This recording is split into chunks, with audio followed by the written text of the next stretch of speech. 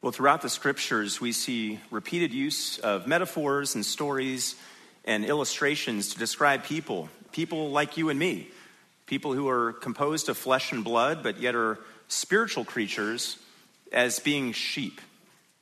We think of what the prophet Isaiah said back in Isaiah 53:6 about our spiritual plight, our spiritual condition, and why we are in such desperate need of forgiveness and salvation. Remember, the prophet said this. He said, all of us like sheep have gone astray. Each of us has turned to his own way, but the Lord has caused the iniquity of us all to fall on him. We think of the fact that forgiveness and salvation would come through the one of whom Isaiah prophesied, the Messiah of Israel, the Savior of the world, the Lord Jesus Christ, of whom it is said in 1 Peter 2:25, we believers, we people, were straying like sheep, but now we have returned to the shepherd and guardian of our souls. We think of what our Savior, Christ himself, the chief shepherd, would say about his sheep in Matthew 18:11 and 12, where he says, if any man has 100 sheep and one of them has gone astray, does he not leave the 99 on the mountains and go and search for the one that is straying? We think of how Jesus referred to his sheep in John 10:26 through 28, where he says, my sheep hear my voice, and I know them, and they follow me, and I give eternal life to them, and they will never perish, and no one will snatch them out of my hand. And of course, we think of God himself, Yahweh, being described in Psalm 23, verses 1 and 2, as our shepherd. The Lord is my shepherd, it says. I shall not want. He makes me lie down in green pastures. He leads me beside quiet waters. He restores my soul. We are sheep. The Lord is our shepherd. And for those of us who have trusted in the completed work of Jesus Christ on the cross, he has placed us squarely and securely within his sheepfold. He's placed us within this community of redeemed people, which we now know today as the church.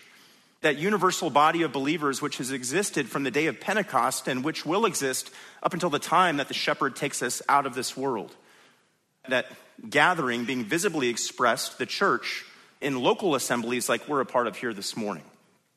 Well, there are times when, though we are of Christ's sheepfold, though we are of the family of God, though our salvation is secure, not based on our own inherent deeds or efforts or works or goodness, but instead based on our trust in the all-sufficient work of Christ on the cross, that we find ourselves drifting, and we find ourselves wandering, and we find ourselves straying. And keeping up with the sheepfold analogy, some of us started entertaining these creeping doubts about whether the whole idea of a sheepfold or there being a divine shepherd might be a figment of our imagination.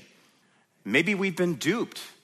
Maybe we've been conned. Maybe Marx was right in that religion is the opiate of the masses. Or there are others of us who think about leaving the security and the comfort of the sheepfold, at least just for a little bit. At least to go explore what it might look like to go out and graze elsewhere. Though we're currently physically within the sheepfold and we attend Sunday dutifully, we check the box each and every week, mentally we've checked out.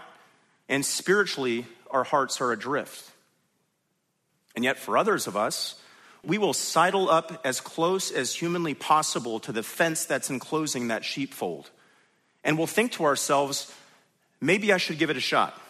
Maybe I can clear that fence. Maybe it's an electric fence or a wire fence, and I might get a little charge or I might get a little cut, but the excitement of running free and doing what I want, when I want, with whomever I want is just too alluring. I can always run back into the sheepfold on my deathbed and just sort of eke my way across the finish line like the thief on the cross. If you've ever struggled with those thoughts, if you've ever grappled with those thoughts, if you're currently wrestling with those thoughts, or if you've ever ministered to somebody who's having those thoughts, or ministered to somebody who's currently grappling with those thoughts, wrestling with those thoughts, today's text is going to resonate. Turn with me in your Bibles, please, to the last two verses of James's letter, James 5:19 and 20. James 5:19 and 20, God's word reads, my brethren, if any among you strays from the truth and one turns him back, let him know that he who turns a sinner from the error of his way will save his soul from death and will cover a multitude of sins. This morning's sermon is titled Returned to the Fold. And as we wrap up our series in the book of James this morning, I want to remind us of the terrain that we've covered since we first launched our study of this short book 8 months ago. We've seen that James was the half-brother of Jesus and would later be called to be one of the Lord's apostles. We've seen that James's audience was this group of early Jewish converts, a group who had come to believe that Jesus of Nazareth was in fact their Messiah. But we've seen that this was an early group of believers who still had all these various spiritual kinks to work out as they realized and learned what it means to faithfully live for the one who had called them to saving faith. As we've seen for multiple months now, James packed this letter with exhortation after exhortation to these early Jewish converts, exhorting them to live out their faith and to have an active faith. James, you'll recall, has given instructions on the trials that one would experience on account of their faith. In fact, why don't you go back with me to James 1? We're going to do sort of a hit the highlights, hit the mountain peaks sort of review as we back into our text. He exhorts them as it relates to trials. James 1:2. Consider it all joy, my brethren, when you encounter various trials, knowing that the testing of your faith produces endurance. And let endurance have its perfect result so that you may be perfect and complete, lacking in nothing. He's exhorted them on the source of temptations that will arise inevitably when we walk after and seek after the Lord. Look at James 1:13. Let no one say when he is tempted, I am being tempted by God. For God cannot be tempted by evil, and he himself does not tempt anyone. But each one is tempted when he is carried away and enticed by his own lust. He's exhorted them on the need for wisdom in their trials. That's James 1:5. It says, but if any of you lacks wisdom, let him ask of God, who gives to all generously and without reproach, and it will be given to him. And the need for perseverance in our trials. James 1:12, blessed is a man who perseveres under trial. He's exhorted them on the need to be quick to listen and slow to speak and slow to anger, like we saw back in James 1:19. He's exhorted them on the importance of being doers of the word and not mere hearers who deceive themselves, as we saw in James 1:22. And he's shown them their need to exercise, James 1:27, pure and undefiled religion in the sight of our God and Father, which is this, to visit orphans and widows in their distress and to keep oneself unstained by the world. And that was just chapter 1. In chapter 2, James would go on to call out the sin of partiality in the body of Christ. Look at James 2, verse 1. My brethren, do not hold your faith in our glorious Lord Jesus Christ with an attitude of personal favoritism. In other words, don't favor the rich man in your assembly just because he's some sort of political power player or some sort of loaded level puller, and he can do a few extra favors for you out there in the world. James then called out the folly of yoking oneself back under the fetters of the Old Testament law, when as followers of Christ, we've been given a new law, a simplified law, a streamlined law called the royal law of liberty, James 2:8. And that law we see in verse 8 of chapter 2 is you shall love your neighbor as yourself. But just as he cautioned this group of early believers about tying themselves back to the Old Testament law, and when they stumble and they violate that law, facing the weight and the judgment of that law, which we saw in James 2:10, whoever keeps the whole law and yet stumbles in one point has become guilty of it all, James also cautioned against swinging the pendulum in the complete opposite direction to that libertine, hands-off, Jesus take the wheel sort of easy believism, which passed for so-called faith not only in James's day, but in our day today.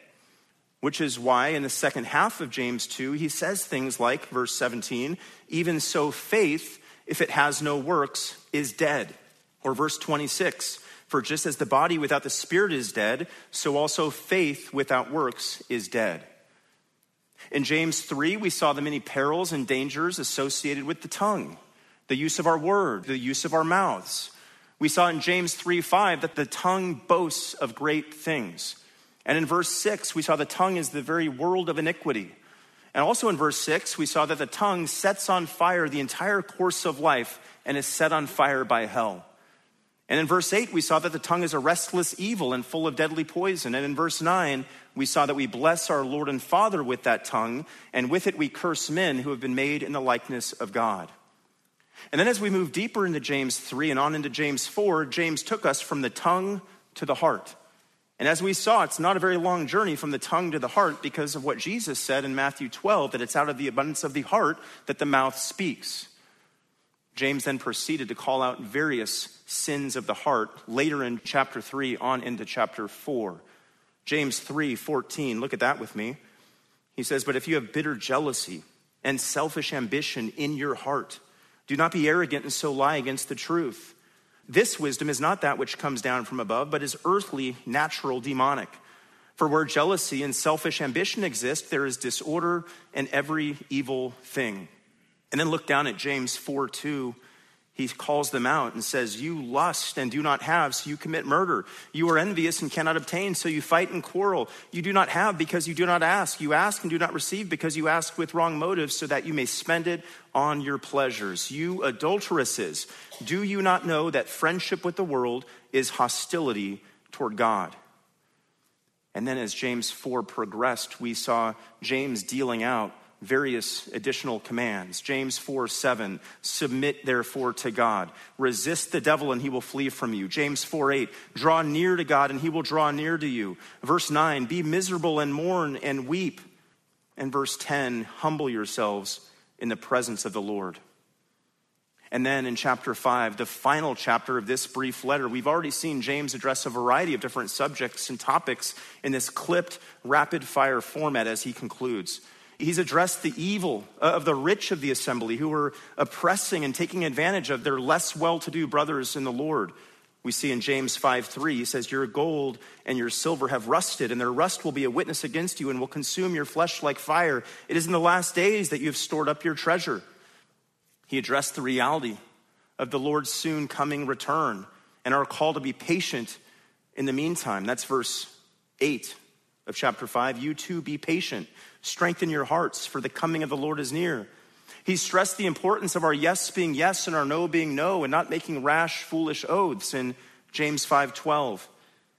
And our last time together, we saw in James 5:13 through 18, he stressed the importance of prayer and confession and elder involvement in the lives of spiritually suffering individuals in the local expression of believers, i.e. the church. And that catches us up and brings us back to the front door of our text for today, the final two verses of James's letter, 19 and 20. We'll read them again.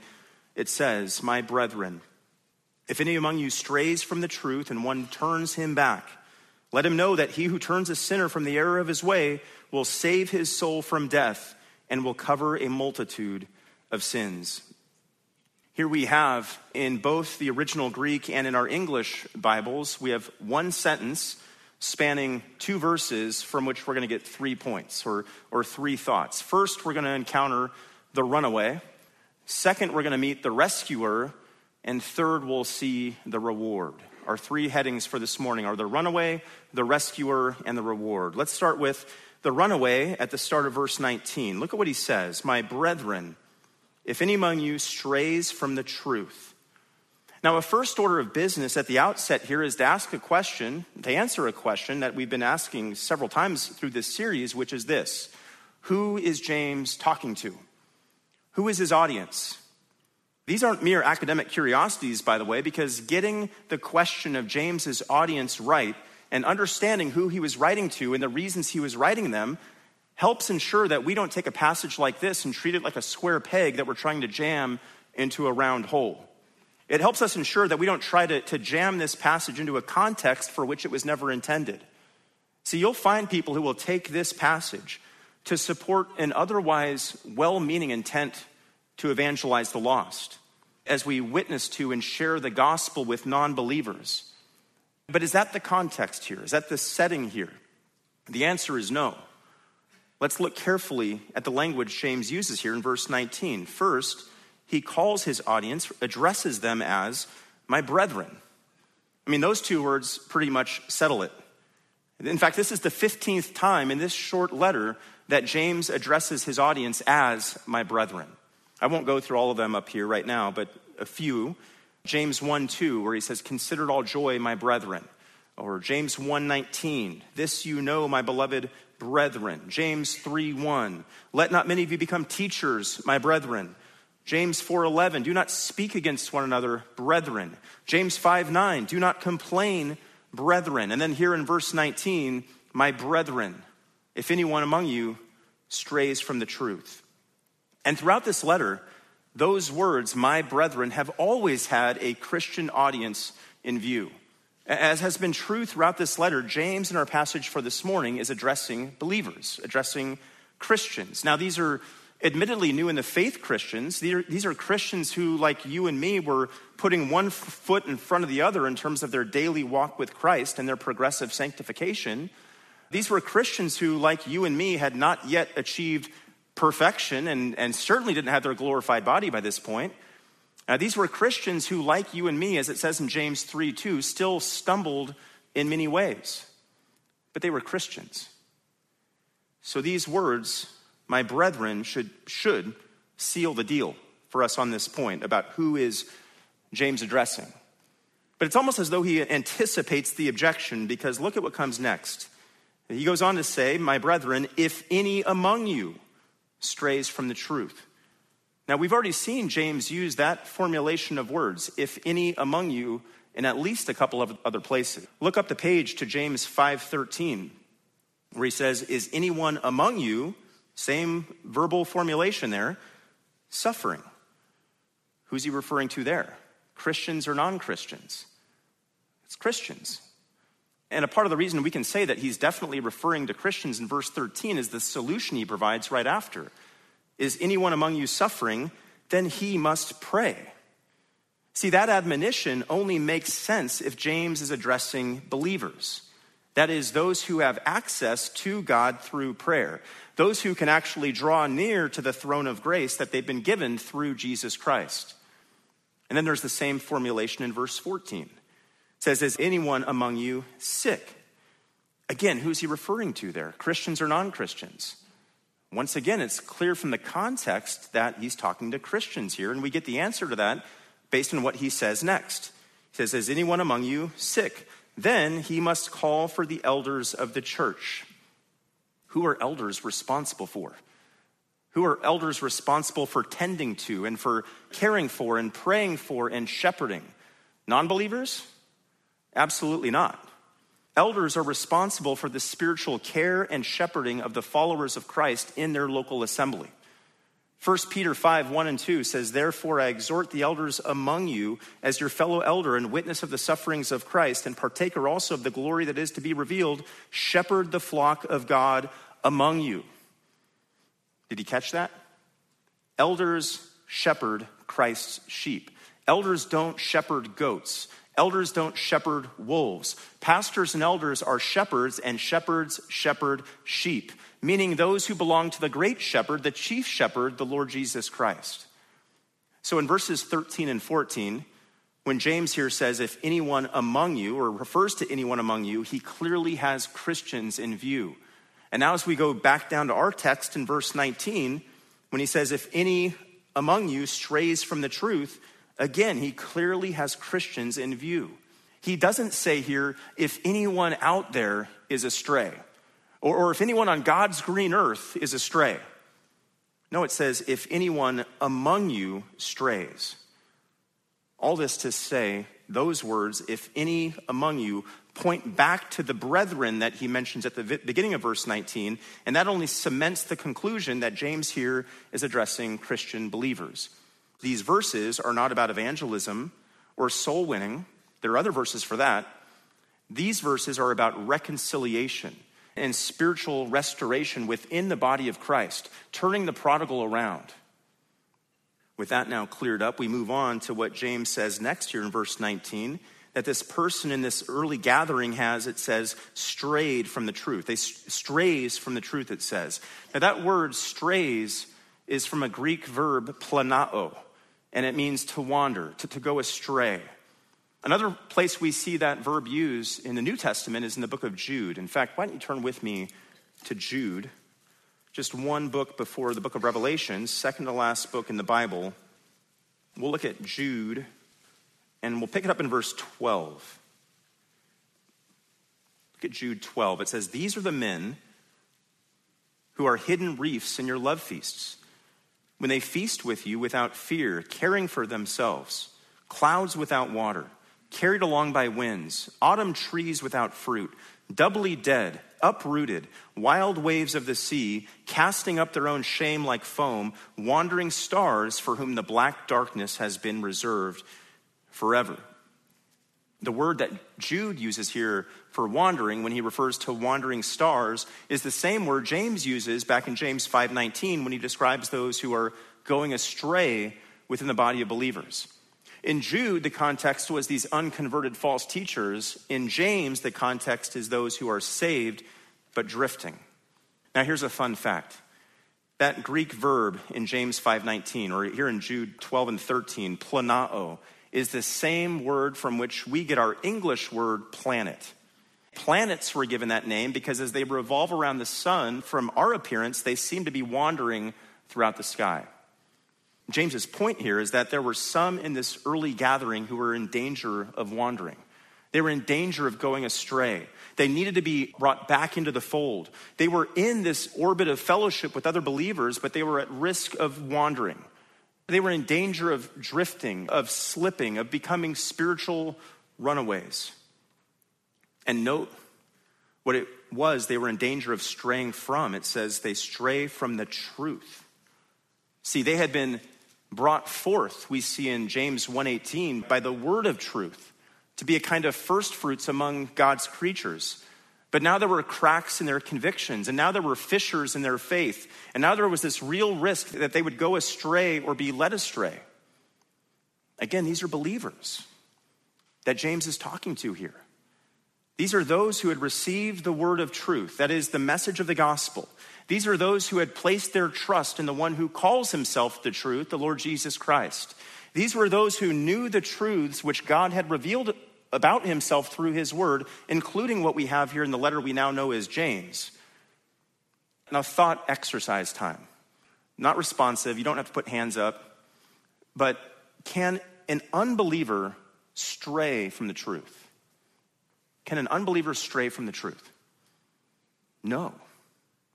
The answer is no. An unbeliever can reject the truth, but an unbeliever cannot stray from the truth because he's never come to the truth. He's never accepted the truth. Rather, the scriptures testify that he's put a wall up to the truth. 2 Corinthians 4:4 speaks of his mind being blinded. 2 Thessalonians 2:10 says that unbeliever does not receive the love of the truth so as to be saved. And a more familiar verse to many of us would be Romans 1:18, that the unbeliever suppresses the truth in unrighteousness. See, the only person who can wander from the truth is a person who at some point has believed the truth, i.e. a Christian. A Christian then is actually the only person, the only category of person that can actually wander away from the truth. That's what's being described here. James is describing a prodigal situation. He's describing a Christian, someone who knows the truth, at one point has embraced the truth, but since has lost their sight of and focus on and grip of the truth. And as that's happened, they've found their judgment clouded. As that's happened, they found themselves becoming entangled in sin, and now they find themselves in this place of spiritual danger and decline. And that's always the pattern, is it not? That's always the pattern. When we lose our grip on, our sight of what we know about God through the truth of his word, what happens? Our spiritual walk will inevitably slip. And that's because knowledge of the truth and godly conduct are inseparably joined. Titus 1:1, Paul there speaks of the knowledge of the truth which is according to godliness. The one always leads to the other. The one always breeds the other. When biblical truths grip our minds, it produces godliness. But to the contrary, when those truths slip from our minds or when we stray from the truth, the result will inevitably ungodliness, ungodly thoughts, ungodly behaviors. I mean, isn't that what we've seen throughout the book of James? Isn't that the root of every exhortation he's had to give from chapter 1 all the way through chapter 5? Isn't that at the heart of what James has addressed throughout this book, that true faith, that saving faith, a faith that is rooted in the truth of the gospel of Jesus Christ, a faith that has grown and matures through a steady diet and intake of God's perfect word, that is an active faith. A true faith, a saving faith, will always be an active faith, a faith that produces works, and a faith which inevitably will, with time, lead to growth in godliness. Genuine saving faith will always result in a transformed life. And the truth that we know will always bring about a transformation that is noticeable. But by contrast, when there's a slip in our knowledge of the truth, whether it's on account of a slip in our own spiritual disciplines or whether it's on account of being deceived by some form of false teaching, what's going to happen? There will be a corresponding slip in our conduct.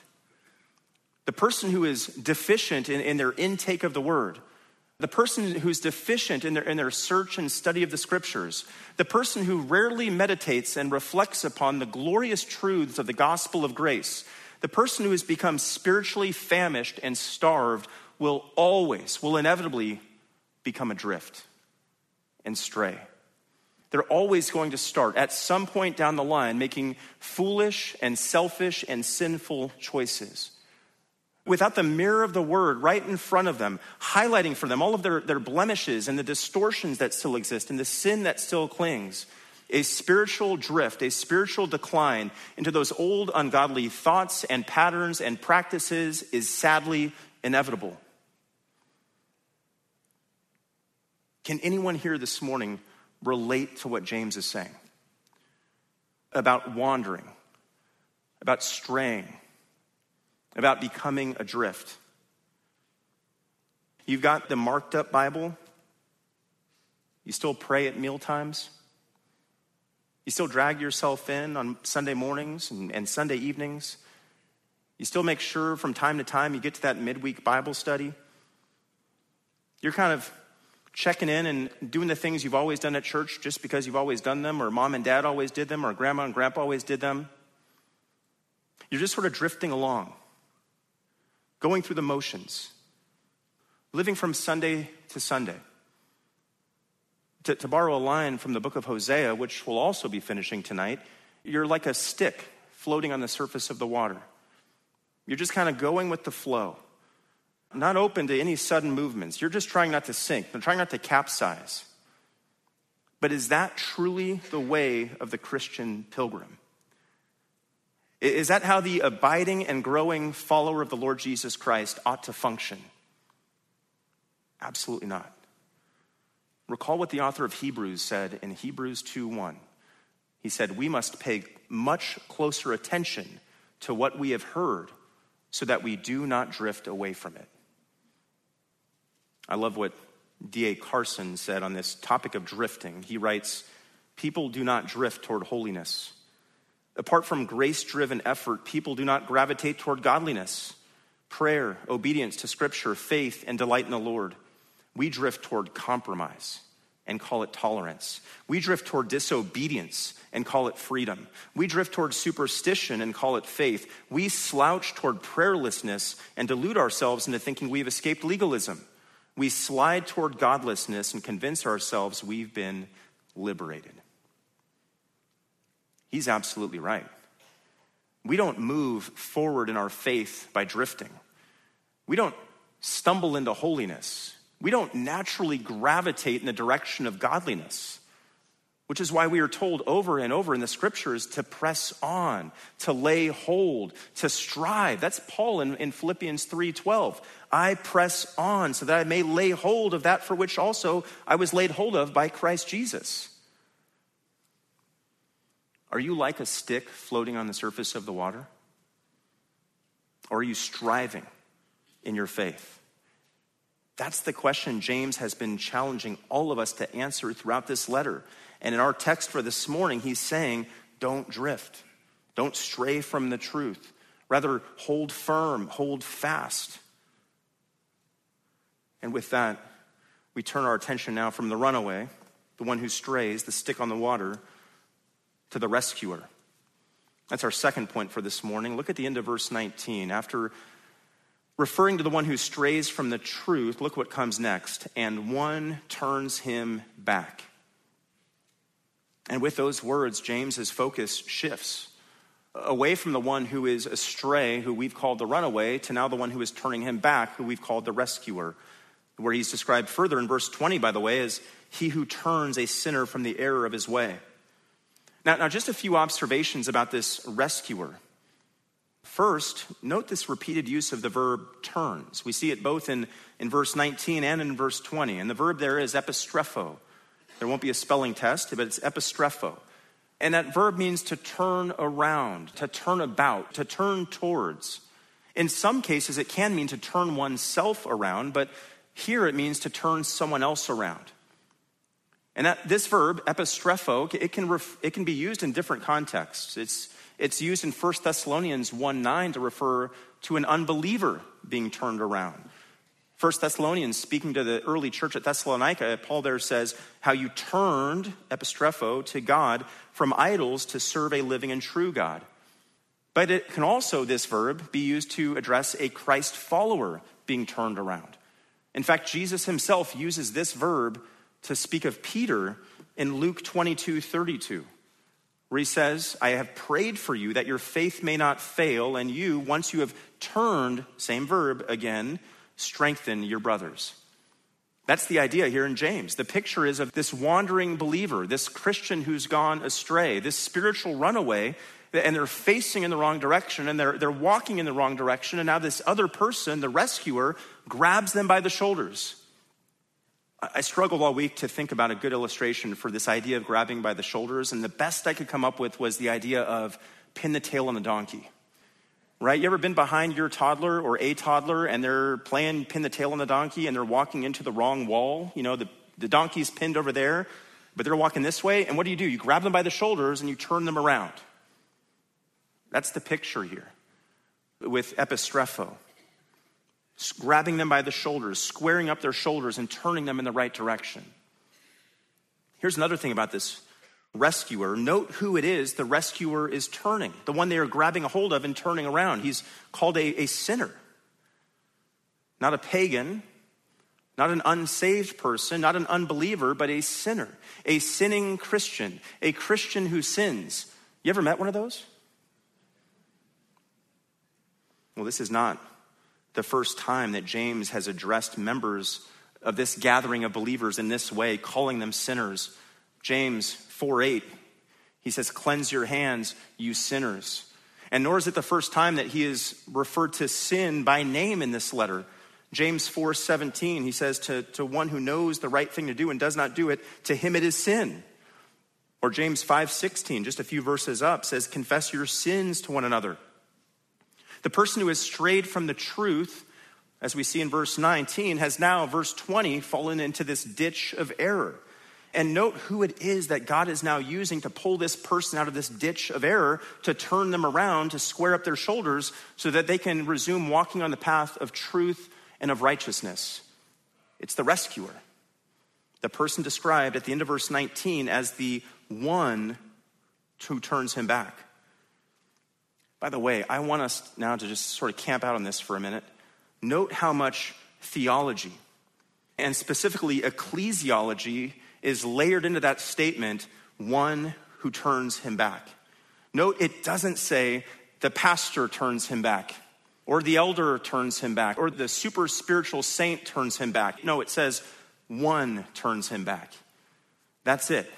That is such a nondescript, generic way to refer to a person. The one. But at the same time, James's use of that generic word, one, tells us so much, because what he is doing is he's highlighting for us the fact that in a healthy assembly of believers, i.e. in a healthy church, we are all called to function as this one. We know ultimately that it is God who, through his Holy Spirit, will convict individual hearts of sin. And we know that it is God who will bring about this needed repentance in the life of the believer. But he uses his children, namely other believers, a bunch of ones like you and I, to bring about that conviction, to bring about that repentance, to bring about that restoration.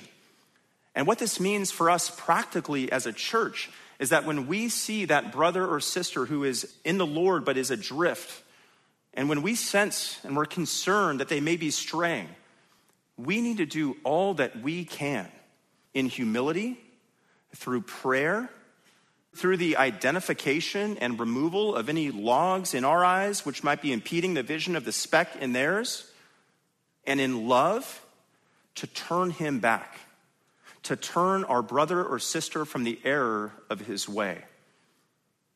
Now, I can already hear the objections. I can already almost imagine the emails that are going to come when I say this, that it's all of our jobs to go after that brother or sister who's in sin. And I'm going to address the objections. I'm going to cut them off at the pass right now, okay? Here's one objection that'll come. But he or she didn't invite me to involve myself in their business. Maybe not. But no invitation is needed to help a wayward brother or sister back onto the path of truth and of righteousness. Societal conceptions of rudeness and politeness and minding our own business don't always line up with biblical standards. And guess what gives way when measured up against the scripture? Societal conceptions of politeness. There are times when, in love, we are called to mind the business of others. And that certainly is the case when we have a brother or sister in the Lord who is wayward and is spiritually adrift. That is our business. And it's our business because we love Christ, we love his church, we love the people who make up the church, and we earnestly desire to see them presented holy and blameless before him. Here's another possible objection. It just doesn't seem very loving to involve myself in other people's affairs. Whether it seems loving isn't the issue. Whether it is loving is what matters. And just as sharing the gospel with an unbeliever is the most loving thing you can do for them, and just like that oncologist sharing the cancer diagnosis is the most loving thing they can do for their patient, turning a sinner, a sinning brother or sister from the error of his way is one of the most loving things you can do for them. Now, the tone doesn't need to be nasty. Your approach to them doesn't need to be harsh, but you do need to tell them the truth because you love them as a brother or sister in the Lord. Here's another possible objection. Isn't that the pastor's job? Isn't that your job, Jesse? Shouldn't the elders be doing this? You ready for my very short answer? No. No. Ephesians 4:11 and 12 gives us our roadmap. Ephesians 4:11 and 12 says that pastors and teachers equip the saints for the work of service to build up the body of Christ. And there in verse 13 it says that we do so that we all of you, all of us, attain to the unity of faith. And that then gives us the authority, Ephesians 4:15, to speak the truth in love as we all grow up in all aspects into him who is the head, even Christ. So as it relates to bringing a sinning brother or sister back into the fold, turning them away from their error, the old leave it to the professionals excuse simply doesn't fly. It's the job of all of the members of the body to identify those straying and wayward and wandering brothers and sisters and to bring them back. And to bring them, note this, in a very specific way and with a very specific spirit, namely the one that's given to us in Galatians 6:1. Brethren, if anyone is caught in any trespass, you who are spiritual, restore such a one in a spirit of gentleness. Back to our text. When James speaks here in verse 19 of one turning a wayward believer back, what this is telling us, again, is that this important ministry is not the responsibility of pastors and elders and church leaders only. Rather, it's the responsibility of all believers in the assembly. We love Christ. And because we love Christ, we love his people. John 13:35, the Lord himself said, by this all men will know that you are my disciples if you have love for one another. And because we love Christ's people, we tell them when their conduct is dishonoring of our Lord. And because we love Christ and because we love his people, we tell them when their behavior is unfitting of the profession of faith they've made in him. This is at the heart of what Paul says in Romans 12:5 of what it means to be part of a body of Christ, a body of believers and members of one another. Okay, we've looked at what our text says about the runaway, the one who strays from the truth. We've looked at what the text says about the rescuer, the one who turns him back. Next and last, we're going to consider the reward. Look at the last part of verse 20. It says, "He who turns a sinner from the error of his way will save his soul from death and will cover a multitude of sins." Here's our third and final point for this morning, the reward. Now, I've already highlighted this earlier, but as we have seen at various places in our study of James, there will be those who will say here, as they've said of other sections of James, that James is now scrapping all that he said to believers and is suddenly addressing non-believers here. They'll say that because of what it says at the end of verse 20, when James refers to saving one's soul from death and covering a multitude of sins, that must somehow only relate to the non-believer. I don't buy that logic. Going back to verse 19, which we started with, we've seen this clear language. "My brethren, if any among you strays." He's talking to believers here. We have to remember that this section of James's letter, just like all of James's letter, is addressed to a Christian audience, and it's restoration, not redemption, that's in view here. So in what sense then can it be said that this runaway who is being turned by this rescuer, if that runaway is a Christian, is having his soul saved from death? Wasn't his soul immediately and once and forever saved from death when he placed his faith in Jesus Christ? Indeed. His soul was indeed saved from death at that point. We already saw back in John 10:27 and 28 when our Lord says, "My sheep hear my voice, and I know them, and they follow me, and I give eternal life to them. And they will never perish, and no one will snatch them out of my hand." But here's the thing. While God does the saving, Ephesians 2:8 and 9, and while a Christian's salvation is eternally secure, the reality is that God uses other believers in the process of carrying his people all the way to glory with him. God uses other believers to help us endure. And God uses other believers to help us persevere. How does the Lord protect his sheep from wandering away from him? How does the Lord preserve our salvation to the end? One of the ways he does so is through his people.